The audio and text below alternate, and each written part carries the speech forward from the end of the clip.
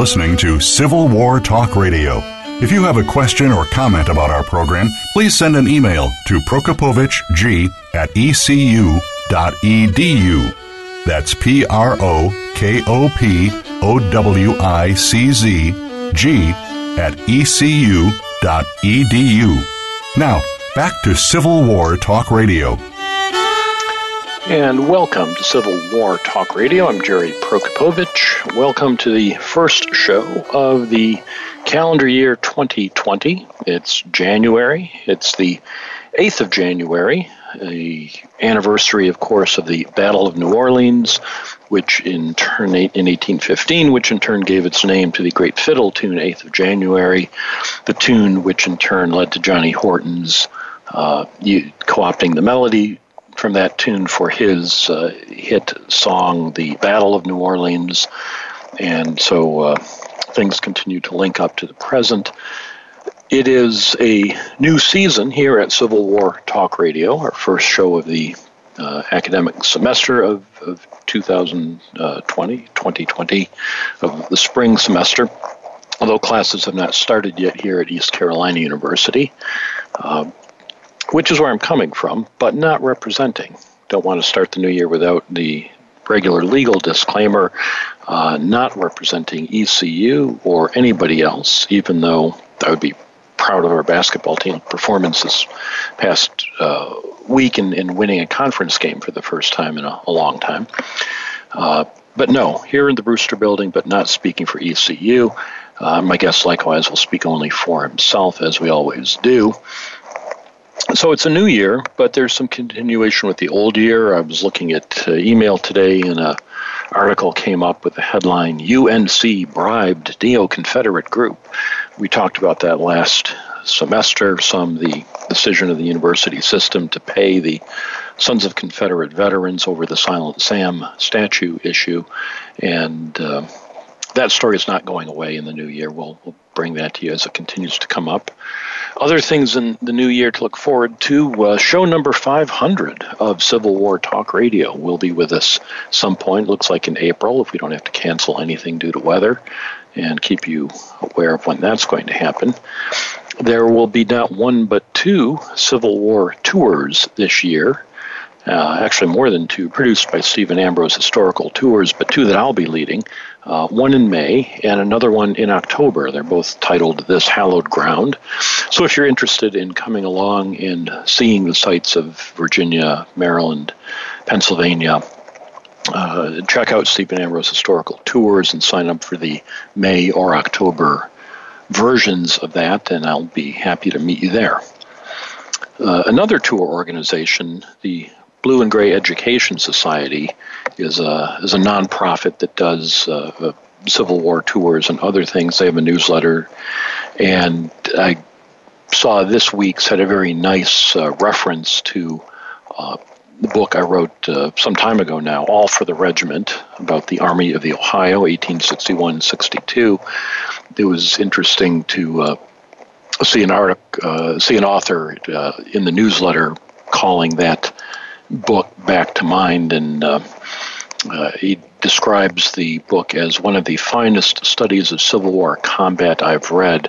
I did not pay him for that, but it's nice to have that brought back to mind. So always glad to get feedback on anything, both connected with the show or that I've written. Feel free to send that here through www.impedimentsofwar.org or through the Impediments of War Facebook page. Always you can get in touch with me here. You can also find out who's going to be on the show through those sources. Coming up next week, we'll have James M. Scythes and his book, This Will Make a Man of Me, The Life and Letters of a Teenage Officer in the Civil War. On the 22nd of January, Douglas Waller, his book, Lincoln's Spies, Their Secret War to Save a Nation. On the 29th, we'll get a return visit from Christian Keller, who has been on the show before. His most recent work is titled The Great Partnership, Robert E. Lee, Stonewall Jackson, and the Fate of the Confederacy. And we'll start the month of February 2020 with a book that's been getting a lot of buzz lately online. It's called Three-Cornered War, The Union, the Confederacy, and Native Peoples in the Fight for the West. The author is Megan Kate Nelson. She's been with us before as well, and she'll be back to talk about that book in February. So lots coming up. Check out www.impedimentsofwar.org for who's going to be on the show. Mark Gaffney keeps that website and Facebook page in order.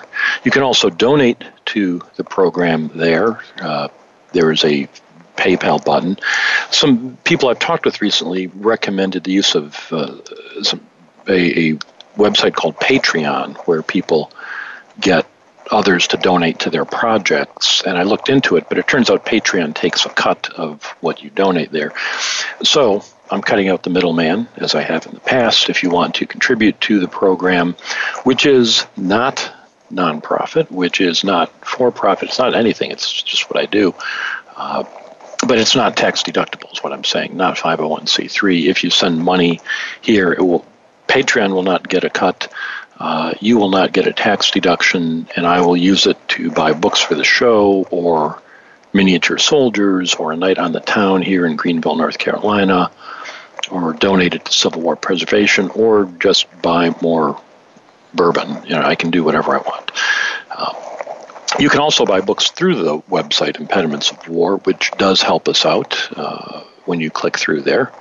But let's get to tonight's book, the title of which is Crisis: When Political Parties Lose the Consent to Rule. The author, Cédric de Leon, is a professor of political science and makes the case for what happens when political parties lose their constituencies. The portion of the book we'll be discussing tonight discusses the Whigs and the Democrats in the 1840s and 1850s and the run-up to the Civil War. There's more to the book than that. It also talks about the Great Depression, when a crisis didn't lead to a party rearrangement, and then it talks about what's happened in the last several election cycles when both Democrats and Republicans have seen their traditional coalitions overturned, and we're out of the realm of history and into prognostication there. So we'll leave that aside this evening, but we will be talking about this original crisis that leads to the Civil War, and you're welcome as you listen to draw whatever parallels and conclusions you wish to, and you'll want to read the book and see what the author does as well. But let's stop talking about the author and talk to him himself. Professor de Leon, are you there? Yes, I am. Thanks for having me. Welcome to Civil War Talk Radio. Am I pronouncing your name correctly? I didn't get a... Yes, you are. Okay, want to make very good. And is Cedric okay? Call Cedric me Jerry. Is great. Let's do that. Absolutely. Yeah. Wonderful. So you are not a historian. What is your day job? Tell us about what you do when you're not writing this book. Well, I'm a professor of sociology and the director of the Labor Center here at University of Massachusetts Amherst. That's the day job. And my apologies for saying political science when it's sociology, all these social sciences. So while you are not a historian, I will say that you had me at page 9 of your book when you were describing the caricature view that many people have of the Civil War as, or of secession as being brought about because that's what the big slaveholders wanted. And thus people assume it was the big plantation owners who pushed for secession. And you, as you demonstrate in the book, of course, that's not the case. Southern Whigs, wealthy planters, oppose secession, and you write, this will run counter to what many social scientists and lay people think they know about the Old South, parentheses, historians will know better, close parentheses. Yes, we do know better, and listeners to the show will know better as well. But the fact that Dad told me that this was not somebody just swimming out of his depth into the historical pool and going with caricatures of history. You had obviously spent some time thinking about this. So let me start with that first question. what is the relationship between history and sociology as you see it, or as your colleagues see it? How do these disciplines mesh? Well, I consider myself a historical sociologist, and what that means is that I bring the kind of theoretical traditions and questions, the sort of classical questions about the causes of revolution and democratic change and so forth, to historical moments. So I suppose I could have gone off and tried to study the Arab Spring in 2011, but I'm really a specialist in 19th century American political history. I think it's the most fascinating period and case, and I can't stop writing about it. So I think that the way that they mesh, at least in my mind, is that a really nice way to address some of these classical puzzles of sociology, mainly what are the sources of social change, is to go back and look at one of the most transformational watersheds in world history, and that's the Civil War. I mean, there's so many things happening there. I mean, you can study democratic change. You can study the shift from slavery to liberal democracy. You can study the causes of the revolution of revolution just by looking at the run up to the Civil War and the Civil War itself. So that's how I see it in my mind, at least. The other thing about this, a bit of a backstory, is that J. Mills Thornton III, the famous Alabama historian, was on my dissertation committee, and that guy, he was a dean. He made me excited about antebellum Southern history, and I've never let go since. It is certainly a fascinating era. Let me push further on this. A lot of historians are skeptical of other social sciences, of economics, political science, to some degree sociology, because when you're looking at human behavior in the past, you can't treat it like a natural science, and that you can't run any experiments. You can't repeat the past the way you can repeat a physics experiment. So predictive theory theoretically becomes impossible. And let me give an example. When I was an undergraduate at the University of Michigan, I had a political science professor, A.F.K. Organsky, who had a brilliant theory that when one nation begins to overtake another, changing the order of hegemony, that is when war is most likely to break out. And this perfectly predicts World War I and Germany overtaking Britain. Unfortunately, that's all it predicts. If you had a theory that if you assassinate the Austrian Archduke, you're likely to get a war, that's going to work in 1 out of 1 cases. But how do you apply that to anything else? Yeah, I actually don't subscribe to the kind of predictive approach to the social sciences. I just, frankly, like you, I don't buy it. I'm part of a school of comparative and historical sociologists in the 1990s when I did my graduate work who went to the archive for answers instead of computational modeling based on rational choice theory and all the rest of it. I mean, we did analyses of single cases. My dissertation was on the origins of anti-labor right-to-work legislation in Chicago in the middle of the 19th century, and then and I published a book on that called "The Origins of Right to Work," and this is my second real monograph, and my case is Antebellum, Alabama, with a particular focus on Tuscaloosa, and that's a historiographical move. I mean, if you look at some of the best books in recent years on antebellum history, they're about 2 towns, right? I mean, Ed Ayers, right? Mm-hmm. Exactly. Right? 2 towns, one in Pennsylvania and then the other one in Virginia. That's how you get to know, that possibly you might be doing something right, because without that kind of level of detail and knowing who the real players were on the ground, what they were doing, not just how they were voting, but what they were saying, what they believed, digging into correspondence and diaries, to my view, that is rigorous social science, and it's also good history. Well, you will not get an argument from me on that. I did enjoy reading this book, and I did feel at home that the author was speaking historically. And you're right, there have been some wonderful monographs here in North Carolina. Judkin Browning's book on the comparing 2 counties on the coast of North Carolina at the beginning of the war to show how they evolved is exactly the kind of thing that you mentioned Ed Ayers doing.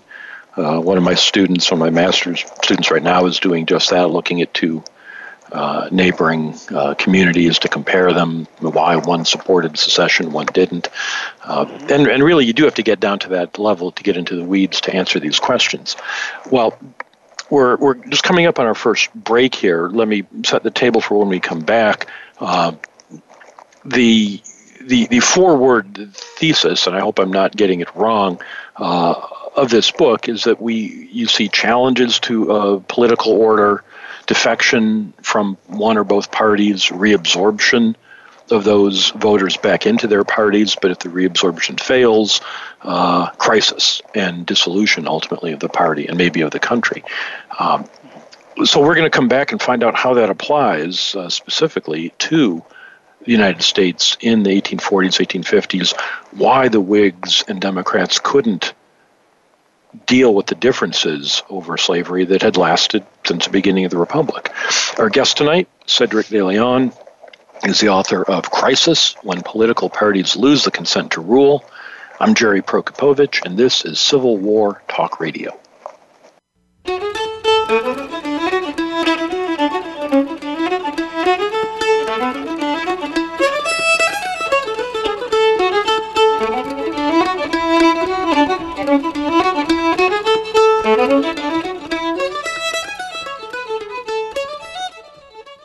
Stimulating talk gets those synapses in the brain firing really fast. All the time. The #1 internet talk station where your opinion counts. VoiceAmerica.com. Have we got a high-energy, all-access sports show for you? It's Outside the Huddle, starring Lemont Williams. Each week, join Lemont as he takes callers, discusses the week's top stories in the world of sports, and sits down with active and former players to discuss their transition from sports to business. Outside the Huddle is a great resource for players making career transitions both on and off the field.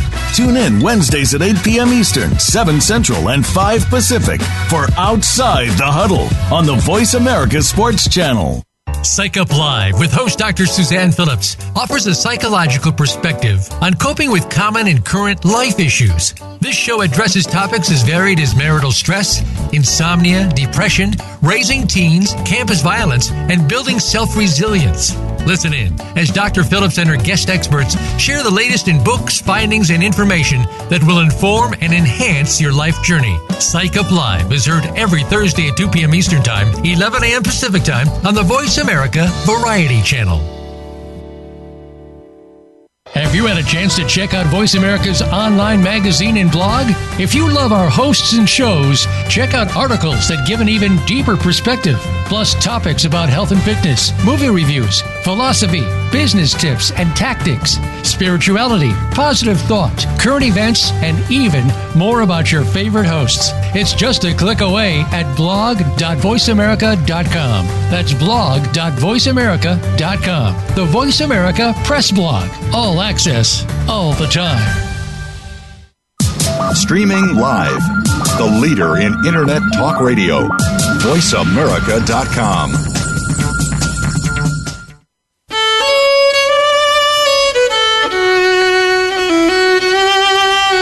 You are listening listening to Civil War Talk Radio. If you have a question or comment about our program, please send an email to prokopovichg@ecu.edu.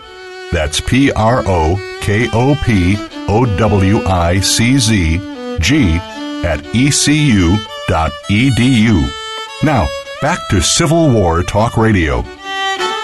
And welcome back to Civil War Talk Radio. I'm Jerry Prokopovich, talking tonight with Cedric De Leon. He is the author of Crisis: When Political Parties Lose the Consent to Rule.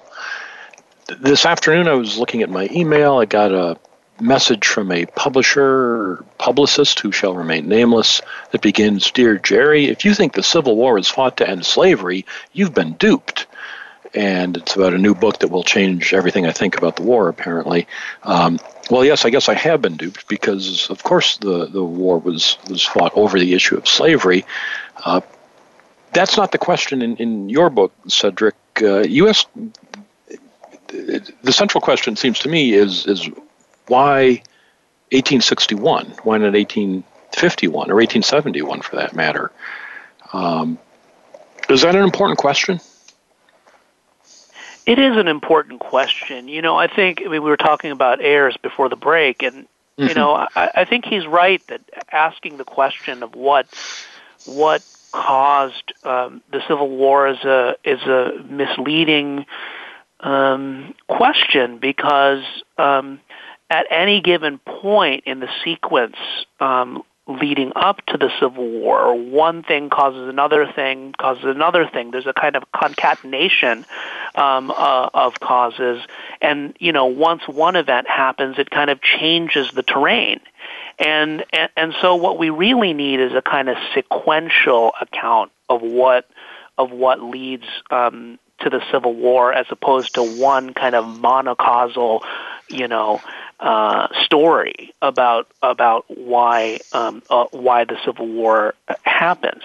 So I'll just give you an example of what I mean by this. The school of historiography that James L. Houston, Ayers, and Elizabeth Barron refer to as the fundamentalists are these folks who argue that slavery was the fundamental cause of the war. The problem with that answer is that slavery had existed in the Republic since the very beginning and during the colonial period before that. If slavery were the decisive cause of the Civil War, the puzzle emerges, well, then why did the Civil War take place in 1861 and not in any other time? Right? Because slavery had existed in all the other years before 1861. And so it falls to us to suss out what was the proximate sequence of events that leads to the unfolding of the Civil War, of party politics leading up to the Civil War at the time that it did and in the way that it did. And so, yes, I mean, I think that's really the question, because it forces us to be more precise. I think that the fundamentalists are correct that slavery is the overarching cause and that no other issue divided the North and South more than slavery. But that doesn't explain why things unfolded as they did. It doesn't explain the dissolution of the party system.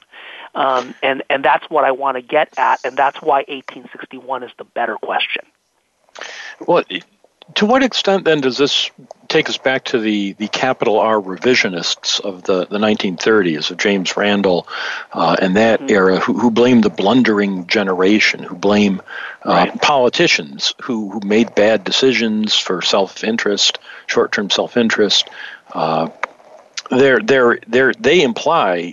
did imply that there was no underlying structural reason, there was no need to fight a war. Slavery was not that big a deal, essentially. You're certainly not saying that, but what's new in what you're saying then, compared to the revisionists? Well, what's new? I mean, and Ayers and Varon call themselves the modern revisionists, just to create a little bit of daylight between Randall and the blending generation thesis, because that's not flying anymore, as you and I know. I think that the main difference between Randall and an appreciation of the contingent and unanticipated decisions and choices that politicians and organizations made in the run up to the Civil War is that we now believe, we don't just concede, we really do believe that that the Civil War is fought over whether or not slavery is going to be prohibited in the Western territories. That political debate from, the Wilmot Proviso through the Kansas-Nebraska Act and Bleeding Kansas and the Lecompton Constitution, none of that is understandable outside the context of a slaveholding republic. I mean, that's just true. But there's something also happening apart from the important, political economic context of slavery, which is that there are agents, there are actors who are moving and making decisions within that overall context, and we need to understand that also. And I think that's where I differ from Randall. I also differ. I would say that I also differ from Varon and Ayers and these other so-called modern revisionists because, one thing that is not really questioned by, I would say, the mainstream kind of antebellum historians is the so-called sequence. The sequence, right? What James L. Houston in his famous 2006 review article says, it's Texas annexation, right? The Wilmot Proviso, the Compromise of 1850, the Kansas-Nebraska Act of 54, Bleeding Kansas. Everybody knows what the sequence is, right? Then the election of Abraham Lincoln, Fort Sumter, and the war. And I don't actually agree with that sequence. Which is another, I think, that's also something new. Just as an example, we can get into it if you want to get into it more, Jerry, is, I don't think the Texas annexation is the beginning of the sequence.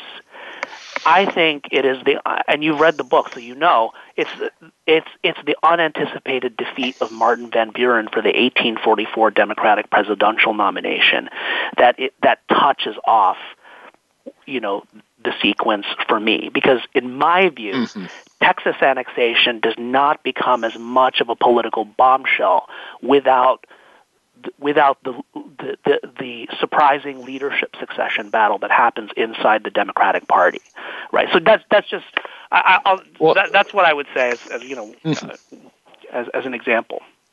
Well, I do want to talk about that. Your point about contingency and actors, I find very interesting, and I think it's a direction the field is going in a lot of ways. Military history, which I obviously talk a lot about on this show, has always had an emphasis on what individuals do, not even necessarily generals, but an individual's actions can make a visible difference in how a battle is resolved. And we're seeing more of that now in political analysis, and I think it's a welcome development. The 1844 Democratic Convention, which is what you open with, I thought that was a fascinating discussion.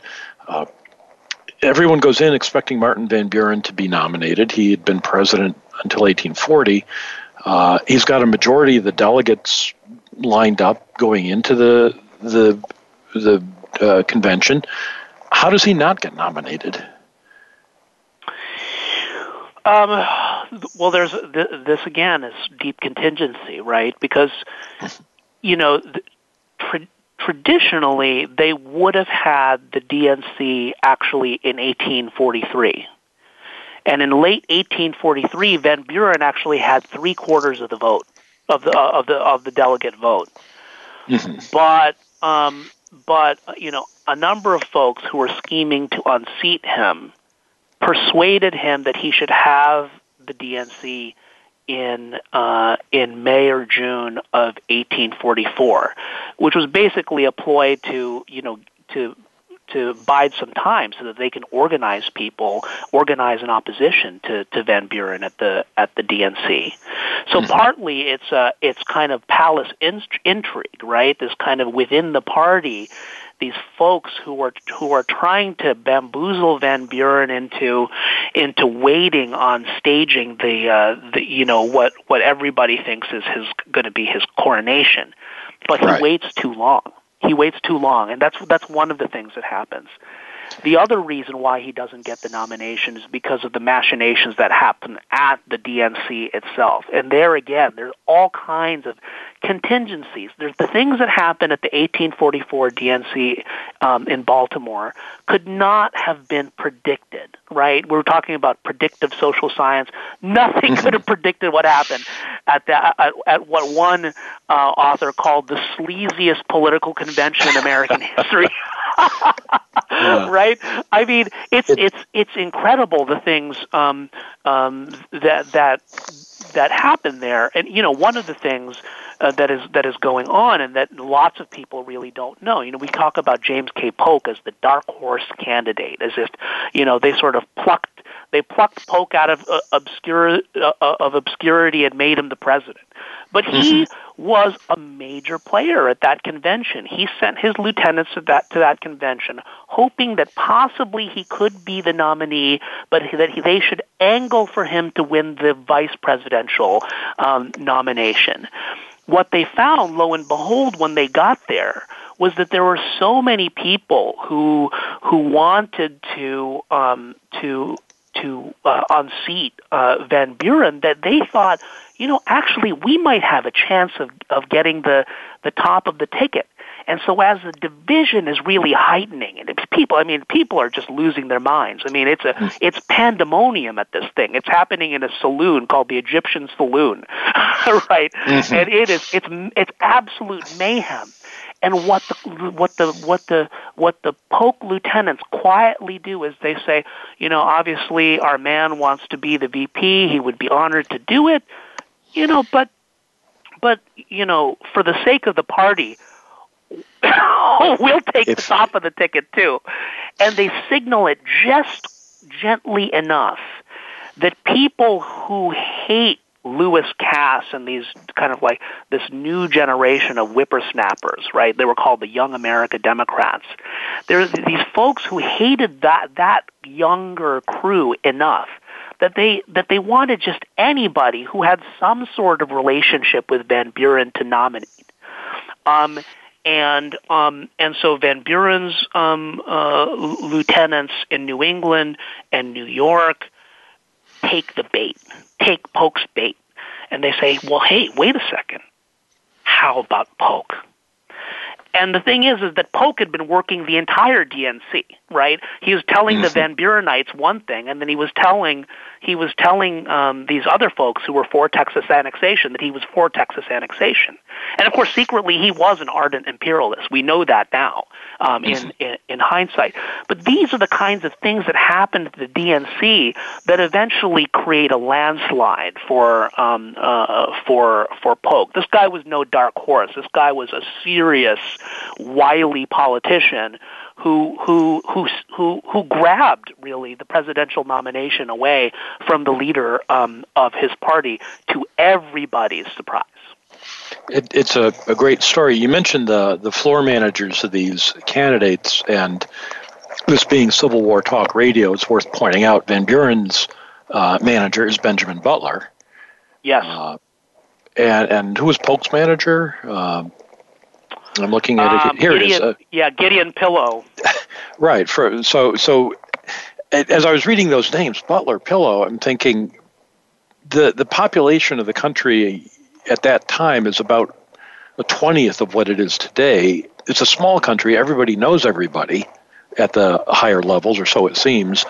And so all these people are going to come back to haunt us during the Civil War. We're going to read a lot more about Butler we're going to see Pillow again. It's these familiar names pop up. So the Young America movement, the Lewis Cass you mentioned, James Buchanan, Stephen Douglas, these people want to expand the country. They want to add new land. They are imperialist in nature.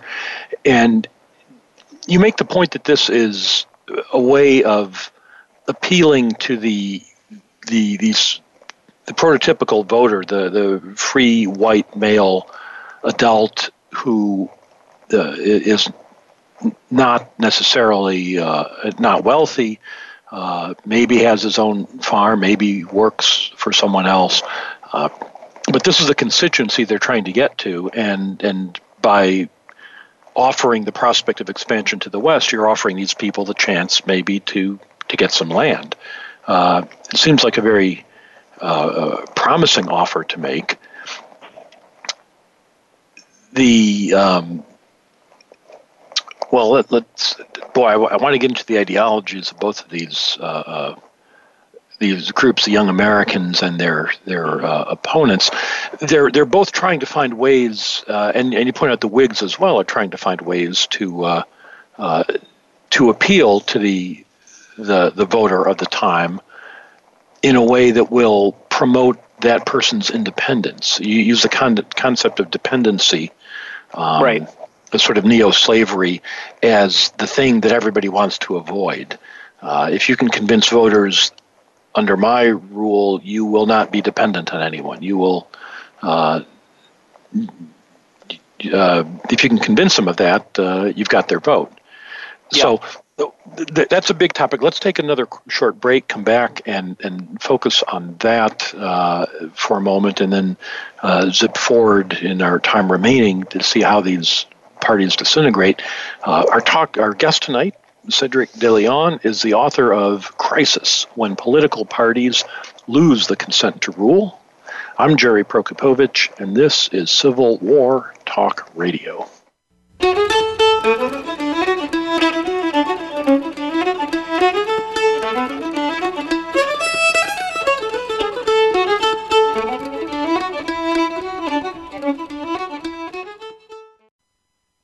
Streaming live, the leader in Internet Talk Radio, VoiceAmerica.com. Attention. If you're a parent, educator, social worker, or civic or religious leader, the most important program you'll hear this week is Exploited: Crimes Against Humanity. Host Opal Singleton and her guest show how our children and others are being dangerously lured by predators through the dark web, social media apps, and games. Beyond that, the program looks at trends in human trafficking and more. You'll never think of the internet the same way again. Listen Thursdays at 7 a.m. Pacific Time, 10 a.m. Eastern Time on the Voice America Variety Channel. If you think you've seen online TV before, let us surprise you. VoiceAmerica.tv is online now. The leader in live Internet talk radio has done it again. Multiple channels, a state-of-the-art viewing experience, live and on-demand programs streaming 24 hours a day. It's exactly what you want, when you want it. VoiceAmerica.tv. From health and wellness to business, sports, and everything in between. Discover our new world. Visit VoiceAmerica.tv now and experience the future of online television. VoiceAmerica.tv. These days, everyone is looking for information on staying young, healthy, and fit. The Voice America Health and Wellness Network is here to help you on your quest to better health and a better you. We talk about everything from diet, fitness, and aging to substance abuse, personal growth, mental health, and much more. Learn from our experts who cover health and wellness from traditional and holistic perspectives. Tune in to the Voice America Health and Wellness Network. Healthy living starts here. Stimulating talk Gets those synapses in the brain firing really fast. all the time. The #1 Internet talk station where your opinion counts. VoiceAmerica.com.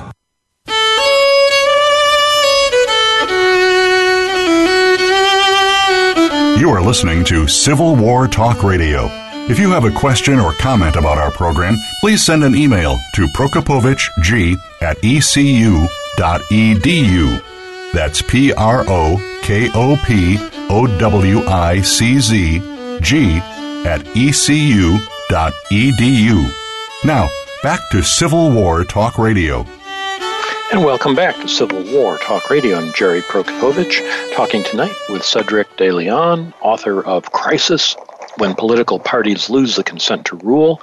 We've been talking about the 1844 political convention that nominates James K. Polk, who becomes president, and the amazing series of one unpredictable event after another. I mean, you don't even get to this point if William Henry Harrison doesn't die in office after a month, if Secretary of State Upshur doesn't get blown up by a gun demonstration and John C. Calhoun takes over. All these things have to happen. But then Polk's in, Mexican War, new territory. The Democrats are promising, hey, land for everybody. Right. What are the Whigs promising? Well, the Whigs think that this public policy agenda of Manifest Destiny is completely foolhardy, and that it's changing Republican institutions. I mean, the United States, from its very foundation, was a settler colonial society. That's just true. But this particular period is aggressively expansionist, and Whigs are genuinely worried that that the United States becomes primarily an imperial power on the continent and ceases to be a republic. And what they say is, forget about all of these fantasies about economic independence out west. Why not try to develop and better yourselves where you already are? Build your skills, save some money, buy a shop, do something that's here and that's and drinking. that's now. Why? Yeah. And the Democrats say, oh, these guys are just they lack imagination. They just want you to stay in these eastern cities so that you can work for them. Right? What you need to do is strike out on your own and become your own man, become economically independent, get some land for yourself, and be a farmer. That's what you came to this country for. That's what you'll get if you stick with us. If you stick with the Whigs, you'll get no land. So that's sort of like what the debate is about, and it does align with the two sides of the Mexican American War. The Whigs being basically anti-war, and the Democrats being ardently pro-war. So that's the I would say that's the state of political debate at that time. Now, in 1848, then, ironically, the Whigs, who are anti-war, nominate a general, Zachary Taylor, and it seems to me that they. Well, at this point, we're skipping over, I guess, the biggest moment of all. Up to this point, the Whigs and the Democrats have been arguing over these two different ways for the common man to get ahead, whether it's move west and get land or improve yourself, the country builds internal improvements, creates the American system, high tariffs, raise money. Everybody, the rising tide lifts all boats, prosperity will trickle down, everybody will benefit. That's the Whig position. Yep. By 1848, though, the issue of the Mexican War and what's going to happen to that land has opened the door to an issue that no one has been talking about this whole time, which is chattel slavery. What happens? That's right. Now you've got the land in the West. The Democrats of the South are saying let every Southern farmer bring his slaves and go west, but you've got Northern Democrats like Wilmot saying no, then we can't go west because the slave masters will have preempted it all. There will be no honest labor for free white men to do.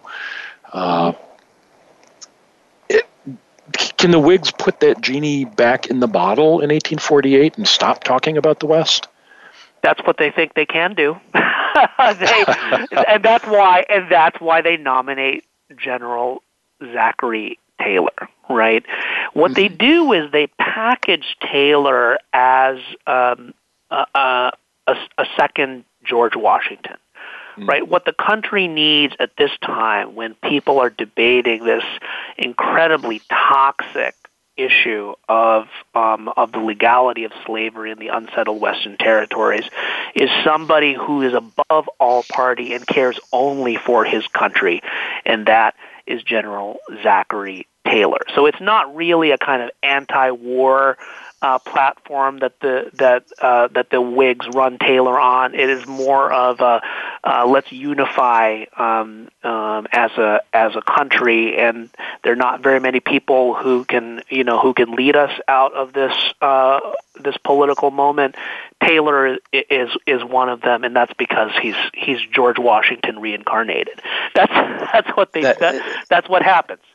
And so what happens with his election and with the Whigs' cooperation with certain Democrats, most famously Stephen A. Douglas, is they basically fashion the Compromise of 1850, right? Mm-hmm. Which they think is going to put the genie back in the bottle, because it basically they thought that it spelled out the terms under which the country could expand to the West Coast, so that there would be no argument, right?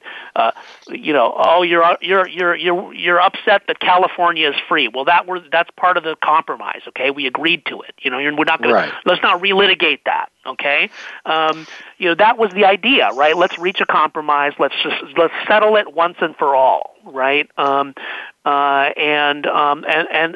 the Whigs really, I would say, even though Stephen A. Douglas was an important player in that effort, I would say the Whigs really led the charge. They provided the bulk of the support and leadership for compromise in 1850, and they become immensely politically popular for ending this toxic debate that was started by David Wilmot's proviso in 1846.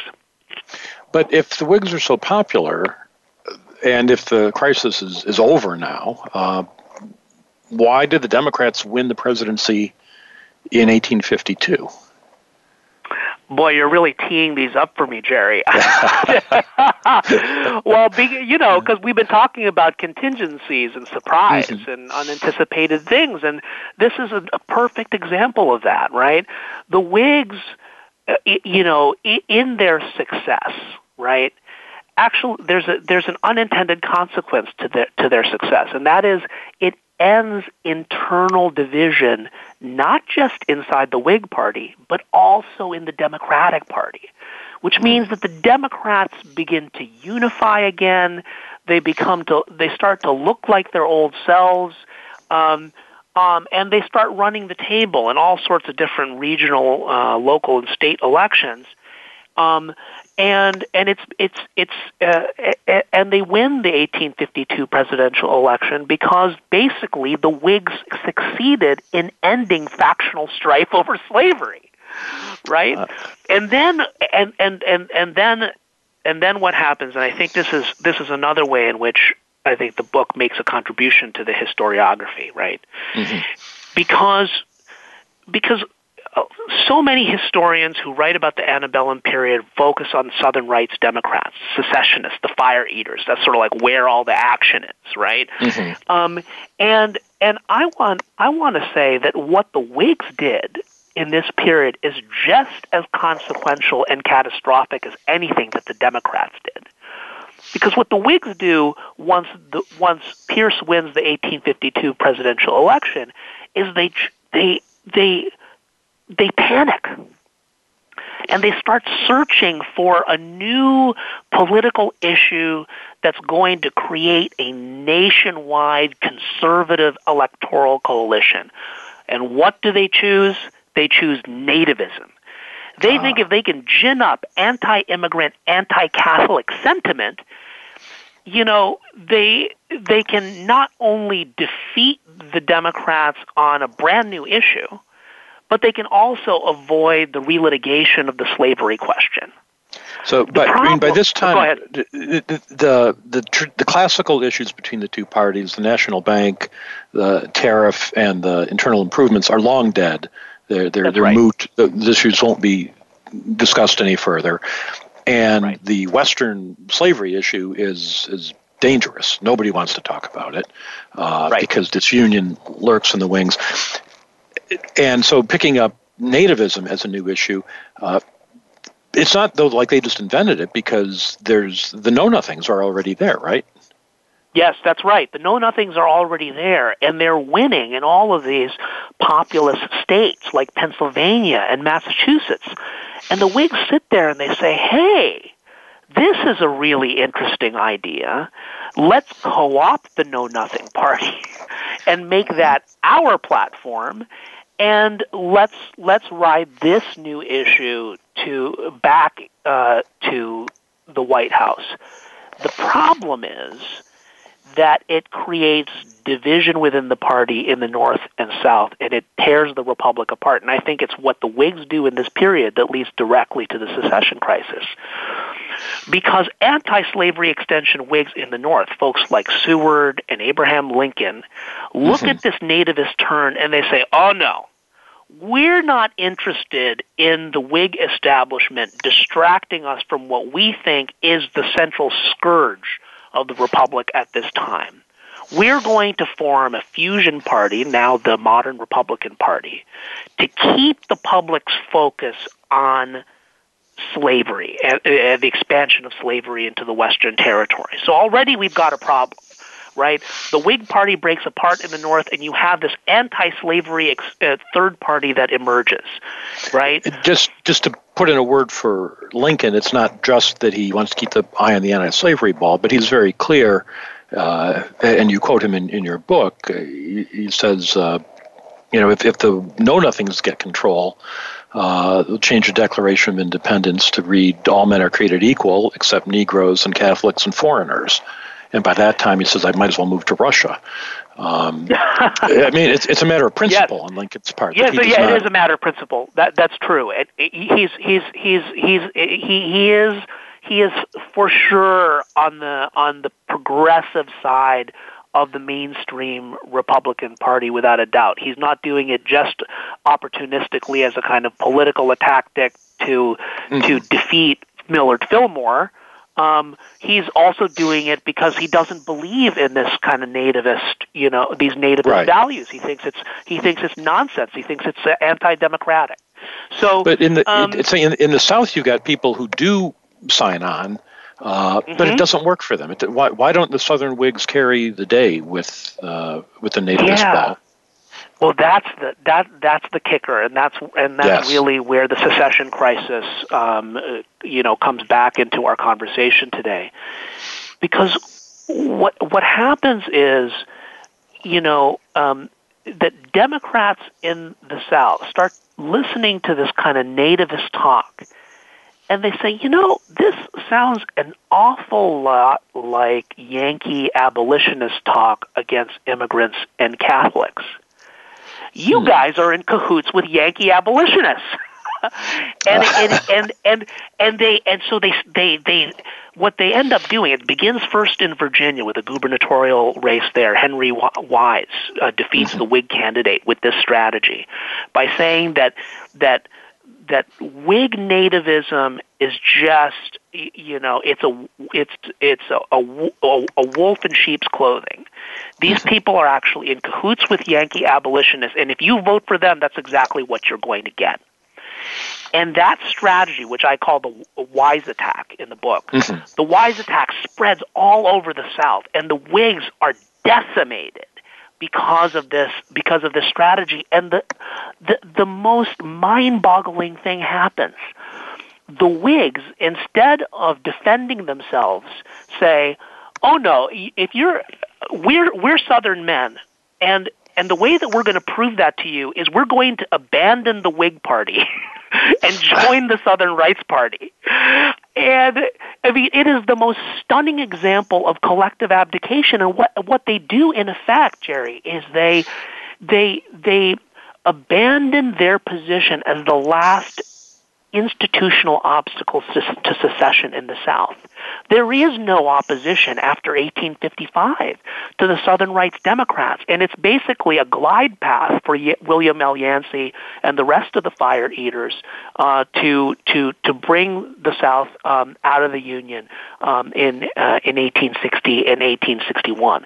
So that's why I want to, I really think that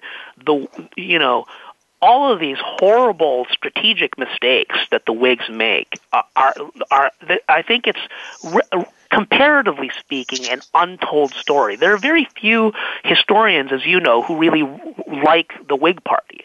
Michael F. Holt is one, and Daniel Howe is the other, and there's nobody else. Nobody else writes about them. It's true, and unfortunately, we've run out of time to talk about them. Oh no! It goes so fast every week. But I enjoyed reading this book. I deliberately didn't read the last chapters on the contemporary situation, but I'm going to read them now that we're done with our conversation, because I wanted to focus on your analysis of the Whigs and Democrats, which I found fascinating. And listeners, I think you will find it fascinating as well. The book is called Crisis: When Political Parties Lose the Consent to Rule. As I said, I don't know if the remaining chapters will enrage or delight you when you read them, because I haven't read them, but I'm going to now. But if they're as well written as the first part, it will be a pleasure. Cedric, thank you so much for being on the show. Thanks for having me, Jerry. And listeners, as always, thank you for listening to Civil War Talk Radio.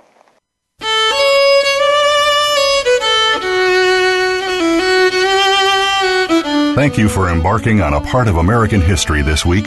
Civil War Talk Radio with Jerry Prokopowicz can be heard live every Wednesday at 4 p.m. Pacific Time, 7 p.m. Eastern Time on the Voice America Variety Channel. Have a good week.